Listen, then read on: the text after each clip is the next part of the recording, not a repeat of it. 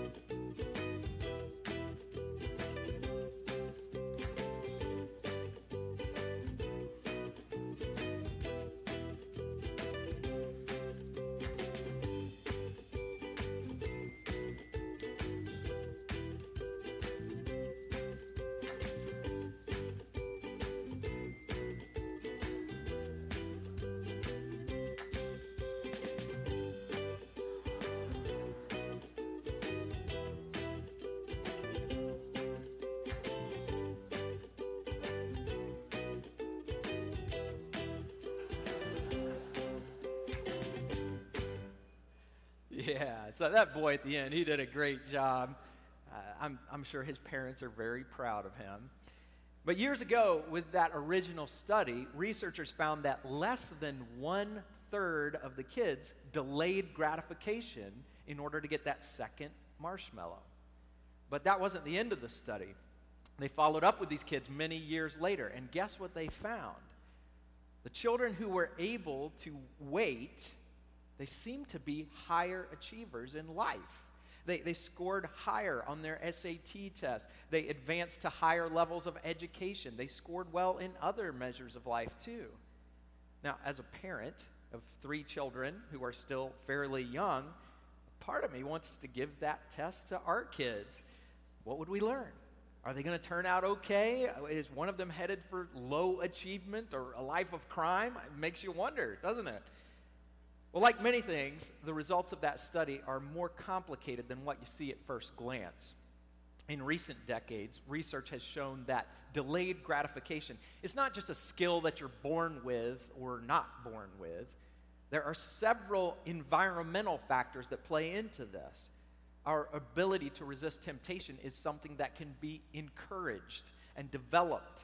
It's like a muscle that gets stronger with training and repetition. And with that in mind, let's think about this. What if all of us could learn to have more and more victory over temptation as time goes by? Imagine all the pain that you could avoid, not just for yourself, but for others around you. Imagine how your future could change for the better. Now, the good news is, it is absolutely possible to grow in this area. But the bad news is, we won't do it by ourselves. We're not strong enough. But God is strong enough, and he's also willing to help us. But in order to connect to God's power, we have to look to Jesus, and that's exactly what we're going to do today. So let's pick up where we left off last week. We are at a pivotal point in the life of Jesus. For several weeks now, we've been laying groundwork. We've been building up to something big. We looked at Old Testament prophecies that told of a coming Messiah, and then finally, Jesus was born. The Messiah had come. But it wasn't quite time for Jesus to begin his ministry. The world still had to wait for Jesus to grow up. During his boyhood and his teenage years, and then through his 20s, there really wasn't much exciting that happened. But finally, at age 30, things kick into high gear. Last Sunday, we read from Matthew chapter 3, where Jesus is baptized by John the Baptist. And that day was like the inauguration of the ministry of Jesus. It was God's big announcement that Jesus is the Messiah. On that day, Jesus stepped into his calling to establish God's kingdom, to seek and to save a lost and dying world. And do you remember what happened right after Jesus was baptized? We read that in Matthew 3:17. And a voice from heaven said, "This is my Son, whom I love. With him I am well pleased." This was a powerful moment. God the Father said, "This is my boy. I love him, and I'm proud of him." That would have been so encouraging for Jesus to hear. When you have a tough job to do, it really helps to know that your dad loves you, and he supports you, and he's cheering you on. But check out what we read in the very next verse. Matthew chapter 4, verse 1. Then Jesus was led by the Spirit into the wilderness to be tempted by the devil. Now look at that first word, then. You know what that means? It means then. This is the very next thing that happened after that mountaintop moment. The Spirit, God's Spirit, leads Jesus into the wilderness to be tempted. Now, doesn't that strike you as very odd? If I was writing the script, Jesus would walk away from his baptism and say, "Okay, let's get down to business. Let's assemble a team. Let's start changing lives." But that's just me. God had a very different plan, and Jesus had a very different calling. Apparently, God called Jesus to go through a time of intense testing. Jesus would first be driven to a place of physical exhaustion, complete weakness, and then he would be tempted 3 times by the greatest tempter of all time, the devil himself. So, as respectfully as possible, I have to ask, why would God even allow this, much less lead Jesus into that struggle? I think that's a pretty good question. I mean, look at the Lord's Prayer. In that prayer, Jesus taught us to go to God and say, "Lead me not into temptation." So what's up with that? On the one hand, the Spirit of God leads Jesus to be tempted. And then you skip over a few pages and Jesus tells us, listen, you better ask God not to lead you into temptation, because I've been there and it ain't pretty. Well, this is a theme that we're going to see throughout this story. When we don't understand what God is doing, how will we respond? Will we choose to trust him, or will we try to take matters into our own hands? Well, what we're going to learn from Jesus is that God's plan is always, always the best plan. For example, in this case, why would God lead Jesus to be tempted? There are probably several reasons, but one of them is found later in the New Testament, over in Hebrews 4:15. That verse says that Jesus was tempted in every way, just as we are, yet he did not sin. Jesus can relate to our struggles because he's been through it. However you've been tempted, he's been there. He knows what it's like. But Jesus won the battle against temptation every single time. And that gives us hope. It also gives us an example to follow. So let's read through the story of what Jesus went through out in the desert. Follow along with me in your Bible or your Bible app or up on the screen. We'll be in Luke chapter 4, and we're going to read the whole story from start to finish. So hang on. Here we go. Luke 4, starting with verse 1. Jesus, full of the Holy Spirit, left the Jordan and was led by the Spirit into the wilderness, where for 40 days he was tempted by the devil. He ate nothing during those days, and at the end of them he was hungry. I would say so. If the devil said to him, "If you are the Son of God, tell this stone to become bread." Jesus answered, "It is written, man shall not live on bread alone." The devil led him up to a high place and showed him in an instant all the kingdoms of the world. And he said to them, "I will give you all their authority and splendor. It has been given to me, and I can give it to anyone I want to. If you worship me, it will all be yours." Jesus answered, "It is written, worship the Lord your God and serve him only." The devil led him to Jerusalem and had him stand on the highest point of the temple. "If you are the Son of God," he said, "throw yourself down from here. For it is written, he will command his angels concerning you to guard you carefully. They will lift you up in their hands so that you will not strike your foot against a stone." Jesus answered, "It is said, do not put the Lord your God to the test." And when the devil had finished all this tempting, he left him until an opportune time. So 3 temptations. First, the devil says, turn this stone into a piece of bread. Second, he says, worship me and I will give you all the kingdoms of the world. And finally, the devil says, jump off this temple and let everyone see that God will send his angels to save you. Now, we may look at those temptations and say, my struggles aren't anything like that. I can't relate to any of these things. But the reality is, every kind of temptation falls into one of 3 categories. There are only 3 ways that any of us are tempted. If we skip over to 1 John chapter 2, we learn what those 3 categories are. So let's read that. 1 John 2, starting with verse 15. John is talking to a group of Christians here, and he says, "Do not love the world or anything in the world. If anyone loves the world, love for the Father is not in them. For everything in the world, the lust of the flesh, the lust of the eyes, and the pride of life, comes not from the Father, but from the world." So first of all, John says that followers of Jesus should not love anything in the world. But that seems kind of weird, doesn't it? How can love be a bad thing? Why would he say that? Well, what's the greatest commandment? God calls us to love him with all of our heart and our soul and our mind and our strength. God calls us to have no other gods but him. Now, it's okay to appreciate God's good gifts, but it's not okay to worship those gifts. But we struggle with that because there are times when we really desire those gifts, right? We're all tempted to run after the things of the world. We're tempted to place those things above God. And that's when we feel like saying, "I'm sorry, God, but I want this thing, whether you want me to have it or not." And to help us understand this, John puts the things of the world into 3 categories: the lust of the flesh, the lust of the eyes, and the pride of life. So let's apply this to the story of Jesus. How did those 3 temptations fall into these 3 categories? First, what about turning a stone into bread? Well, the real temptation here is for Jesus to pursue the lust of the flesh.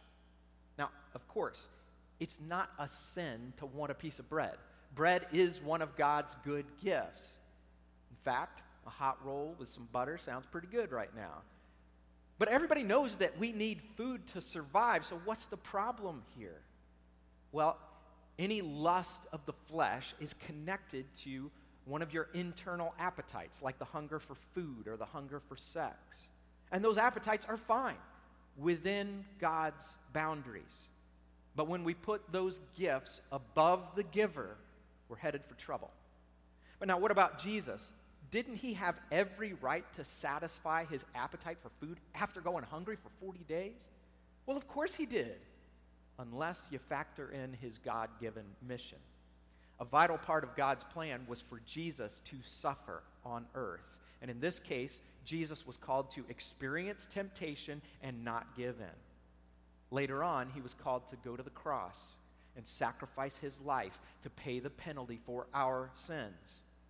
And when Jesus was on the cross, he could have called down legions of angels to rescue him. But if Jesus had been rescued from that agonizing death, his mission would have been a failure. All of us would be living without any hope of forgiveness. We'd have to pay the price for our own sins. So when Jesus was hungry in that desert, in that moment of temptation, we may not understand all the reasons behind it, but Jesus understood that he was being called to suffer, called to depend on God. And because he knew that, Jesus responded to Satan with Scripture. In Matthew's version of the story, Jesus says, "Man shall not live on bread alone, but on every word that comes from the mouth of God." So Jesus is saying, no, I will not meet a legitimate need in an illegitimate way. I'm going to trust that God will provide what I need. So what about that second temptation, to seize the kingdoms of the world by worshiping the devil? What category is that? Well, it's the lust of the eyes, isn't it? The devil showed Jesus those kingdoms, and he hoped that Jesus would be attracted to them and want them. Now, we might read this and think, well, doesn't everything already belong to Jesus? And yes, that's true. But it's also true that God has allowed Satan to have some level of power in this world. So apparently the devil did have the authority to make this offer. But why would this be attractive to Jesus? Well, imagine those kingdoms: Rome, Egypt, Greece, Assyria, Persia. If Jesus took hold of those kingdoms, the world would instantly recognize him as the King of all kings. It was like a shortcut to accomplish his mission. All it would take was one little bow. I mean, he wouldn't even have to mean it. But it wasn't God's will for Jesus to take a shortcut. And it certainly wasn't God's will for Jesus to bow to the devil. So Jesus refuses to compromise. And he quotes Scripture once again. Worship the Lord your God and serve him only. Jesus says, I won't do the right thing at the wrong time, in the wrong way. And finally, let's think about that third temptation. The devil tries to get Jesus to leap off of the temple to be rescued by angels. So what was the attraction here? Why would this seem appealing to Jesus? Well, think about the PR he could get from a stunt like that. It would be amazing for the crowded city of Jerusalem to see God save Jesus from certain death. And here's another piece of the puzzle. There was an old Jewish tradition that said the Messiah would miraculously appear at the top of the temple. So a stunt like this would guarantee that many Jews would look to Jesus as the Messiah. It's another shortcut. But this one comes with the added bonus of looking like a superhero. So what category of temptation is this? It's an appeal to the pride of life. But now, is this really fair? Because Jesus actually was God's Messiah. He deserved any respect or admiration that came his way. So what's wrong with that? Well, once again, God's plan required a different path. Before Jesus is exalted as the ultimate king, God calls him to spend time as a humble servant. And because of that, Jesus responds with Scripture one more time. He says, do not put the Lord your God to the test. So all three of these temptations match up perfectly with those categories in 1 John. So the next step is to think about these areas in the context of our lives. I tried to come up with a simple definition for these categories, and here's what I've got. The lust of the flesh is when you pursue something that feels good. The lust of the eyes is when you're tempted to possess something that looks good. And the pride of life is when you're trying to promote your own position. So pursue, possess, and promote. 3 points that all start with the same letter. I realize that's a very preacher thing to do, but I couldn't help myself. And I do think these definitions are helpful. I'll give you an example of a temptation that many of us probably remember. Cheating on a test. Does that bring back memories for anyone? I have to raise my hand there. So where would we place that temptation? What category does it fall into? Well, that's the pride of life, right? Because when you cheat, you're trying to promote your own position. You're trying to move closer to the top of the class. And the problem is you're doing that in a dishonest and illegitimate way. I'll give you another one. What about shoplifting? That's the lust of the eyes, right? When you see something, you want to possess it. And even though you don't have enough money to pay for it, and you take it anyway, you're giving in to the lust of the eyes. Okay, one more. What about laziness? Maybe you're tempted to sleep in when you should get up and go do what needs to be done. Well, that would be the lust of the flesh, wouldn't it? Because why would you want to sleep in? Because you know it will feel really, really good. So each category of temptation taps into at least one of our personal desires. And if you pursue those desires without honoring God's boundaries and God's guidelines, watch out. Because a small compromise leads to a larger compromise. And before you know it, you're participating in behavior that you once thought of as unthinkable. But how does that happen? Why would we end up doing things that we know to be wrong? Why would we go against our own values and our own beliefs? Well, we rationalize those decisions in all kinds of ways, don't we? Sometimes we look at a temptation and say, you know what? I deserve this. After everything that I've been through, after what he did to me, after what she did to me, it's about time I got something I want. Or maybe we look at a temptation and say, I'm pretty sure I can get away with this. I mean, seriously, if I do this thing, what's going to be different tomorrow morning? I doubt that anyone will ever know what I did. And then sometimes we don't even try to rationalize. We just say, I don't care. I want this thing. It's as simple as that.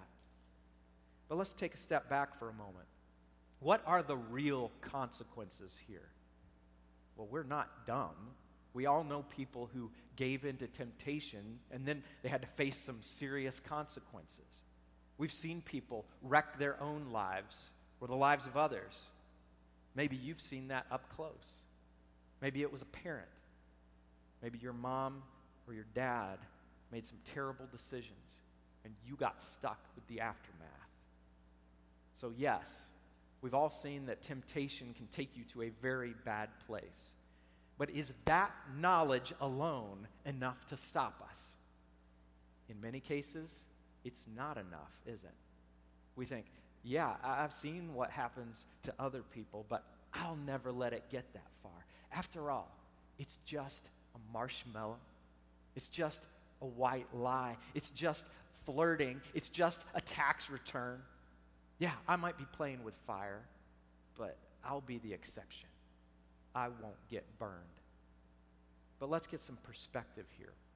Years ago, I had a friend who helped me think about this, and he said, temptation is like the beginning of a long road. It's a path that leads to a terrible place. And whether you've gone a long way down that road or you've only taken your first step, it's still the same path. You're moving closer to the same destination. And here's the thing, as you travel down that road, the slope gets steeper, the surface gets slicker, and before long, you don't have the power to turn back. You're careening down a hill and you've lost control. And where is it that you're headed? James chapter 1 puts it this way. Each person is tempted when they are dragged away by their own evil desire and enticed. And then after desire has conceived, it gives birth to sin. And sin, when it is full grown, gives birth to death. So it doesn't matter whether you're on step number 1 or step 101. Temptation is a road that leads to destruction and death. So no, it's not just a marshmallow. There's a lot more at stake here than what we think. But what's going to help us? What will it take for us to make better decisions? How can we stop temptation from destroying our families and our future? How can we start having victory over temptation? Before we answer that, we have to dig a little deeper.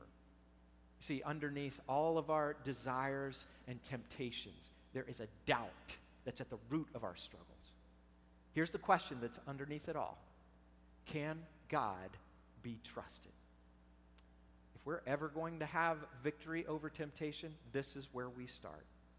So let's learn from the example of Jesus. Let's identify some proven methods for overcoming temptation. And let's start with that question. Can God be trusted? You know, I brought this up earlier. When you disagree with God or you don't understand what He's doing, how will you respond? Will you choose to believe that God is completely faithful, completely good, that He truly loves you and He wants what's best for you? And then, when God says no to one of your desires, will you assume that He's got a very good reason for saying no, even though you may be completely clueless as to what His reason may be? You answer those questions, and we'll have a very good idea as to whether you'll be able to resist temptation in the future. I want to go back to that marshmallow test. Remember that? When I told you about that study, I left out an important update. Just a few years ago, in 2012, a different group of researchers did a follow-up study. And just like before, they put a child in a room and they said, you can have one marshmallow now, but if you wait, you can have two later. Except this time, they added a little twist. Before the marshmallow part of the test, the researchers went in with some of those kids and they made a promise. And then they broke that promise. With the rest of the children, they went in and made a promise and kept it. Now, do you think those two factors made a difference in how those kids responded? You better believe it. Once it came to the marshmallow part, the group that had been burned by a broken promise, they only waited an average of 3 minutes before they ate the marshmallow. But the other children, the ones who experienced a promise that was kept, those kids were able to wait an average of 12 minutes, 4 times as long. So you see the connection here, don't you? The more those kids trusted the person in charge, the longer they were willing to wait. So what about you? Do you trust the one who is in charge? Think about your answer. And let's go back to Jesus. What do we learn from him? Well, he trusted in his heavenly Father implicitly, didn't he? He said, no, I won't turn these stones into bread because I know that's not the plan, and I know that God will provide what I need. He also said, no, I'm not going to take a shortcut. I will take the long way or the hard way because God's will is always what's best. So if you're going to resist temptation, you have to make this decision. Choose to believe that God is trustworthy. Now, is that always easy? Of course not. The devil is going to be in your ear saying, come on, go ahead. You deserve this. Don't wait for God to come through for you. I mean, he doesn't care about your happiness. In fact, who knows if he's even there? By the way, it's important to know that the devil's voice usually doesn't sound like the devil. We think his voice is just our own inner thoughts. But that's how he works. He's the great deceiver. Jesus tells us that Satan is the father of lies. You can't trust him, and you can't trust yourself either. The only choice that makes sense is to put your trust in God. Don't wait until the moment of temptation, because man, when those desires rise up and start to take over, we don't think very clearly. So way ahead of time, make a decision to put God's will above your own. That's part of what it means to trust. But don't stop there. When you do get to that moment of temptation and you feel your willpower starting to collapse, what do? Well, again, let's look to the example of Jesus. You've got to rely on a power that is stronger than yours. Remember, God has all the power that we need, and he is willing to give us the help that we need. But how do we connect to his power? There's only one way. It's through the Holy Spirit. Now, if you have not yet given your life to Christ, that's your first step, because God puts his Spirit inside of you when you become a follower of Christ. And then God's Holy Spirit will transform you from the inside out. And when you let him do his work, he will provide all the strength you need to get through even your most difficult struggles. But let's get very practical. How can you get the Holy Spirit to show up and help you fight your battles? Well, how did Jesus resist the devil? I'm sure you noticed with each of those 3 temptations, Jesus quoted Scripture. So that's an obvious action step, isn't it? You've got to get the Word of God into your mind and into your heart. You know, reading the Bible is not some chore for Christians. It's not another item on your to-do list. The Word of God is living and active. It's sharper than a double-edged sword. It pierces your soul. It judges your thoughts and the attitudes of your heart. So when we are being deceived, God's Word shows us the truth. And when we're being misled by temptation, His Word shows us how to get back on track. See, when your mind and your heart are full of Scripture, you give the Holy Spirit something to work with. Years ago, I memorized a particular verse, 2 Timothy chapter 2, verse 22. And in certain situations, when I was tempted, the Holy Spirit kept bringing that verse to mind. The verse said, "Flee the evil desires of youth and pursue righteousness, faith, love, and peace, along with those who call on the Lord out of a pure heart." That verse was like fuel to my soul. It reminded me not only to turn away from sin, but also to turn to God. So what verse could the Holy Spirit use in your moment of temptation? Maybe it's Romans 6:14. "For sin shall no longer be your master, because you are not under the law, but under grace." You could even speak those words out loud and say, "Sin, you will not be my master. You don't get to destroy my future. I am covered by the grace of God. I don't have to be controlled by you anymore." There are so many great verses. I've listed a few more in your note sheet, like 1 Corinthians 10:13 or James 4:7. Pray through those verses. Ask God to let those verses come alive in you. And you know, just like last week, I need to give you one more way to rely on a power that's stronger than yours. When you are struggling with temptation, tell somebody. In fact, why don't we do that right now? Go ahead and turn to the person next to you and share your deepest and darkest temptation. I'm kidding about that. But I'm not kidding about telling somebody what you're struggling with. Not just anybody, but someone who's following Jesus. Someone who will point you to Him and encourage you and pray for you. Just like we said last week, God has designed the church to be a place where we support each other and encourage each other. Let's take advantage of that. So, we have a plan, and it's time to put that plan into action. Let's choose to believe that God is trustworthy. Let's rely on a power that's greater than our own, and let's support each other as God leads us to overcome temptation. And then we can step into the future that He has for all of us. Let's pray. Father, we admit our own weakness. We admit that we need You desperately. Lord, I know that You have good plans for us. You have a great future in mind for us. And I also know that we would throw away that future for something temporary. Lord, I pray that You'll give us a clear mind. I pray that You will give us a strength that we don't have. And I pray that we will experience the victory that really gives You glory, because we're just allowing Your power to come alive in us. I pray these things in Jesus' name. Amen.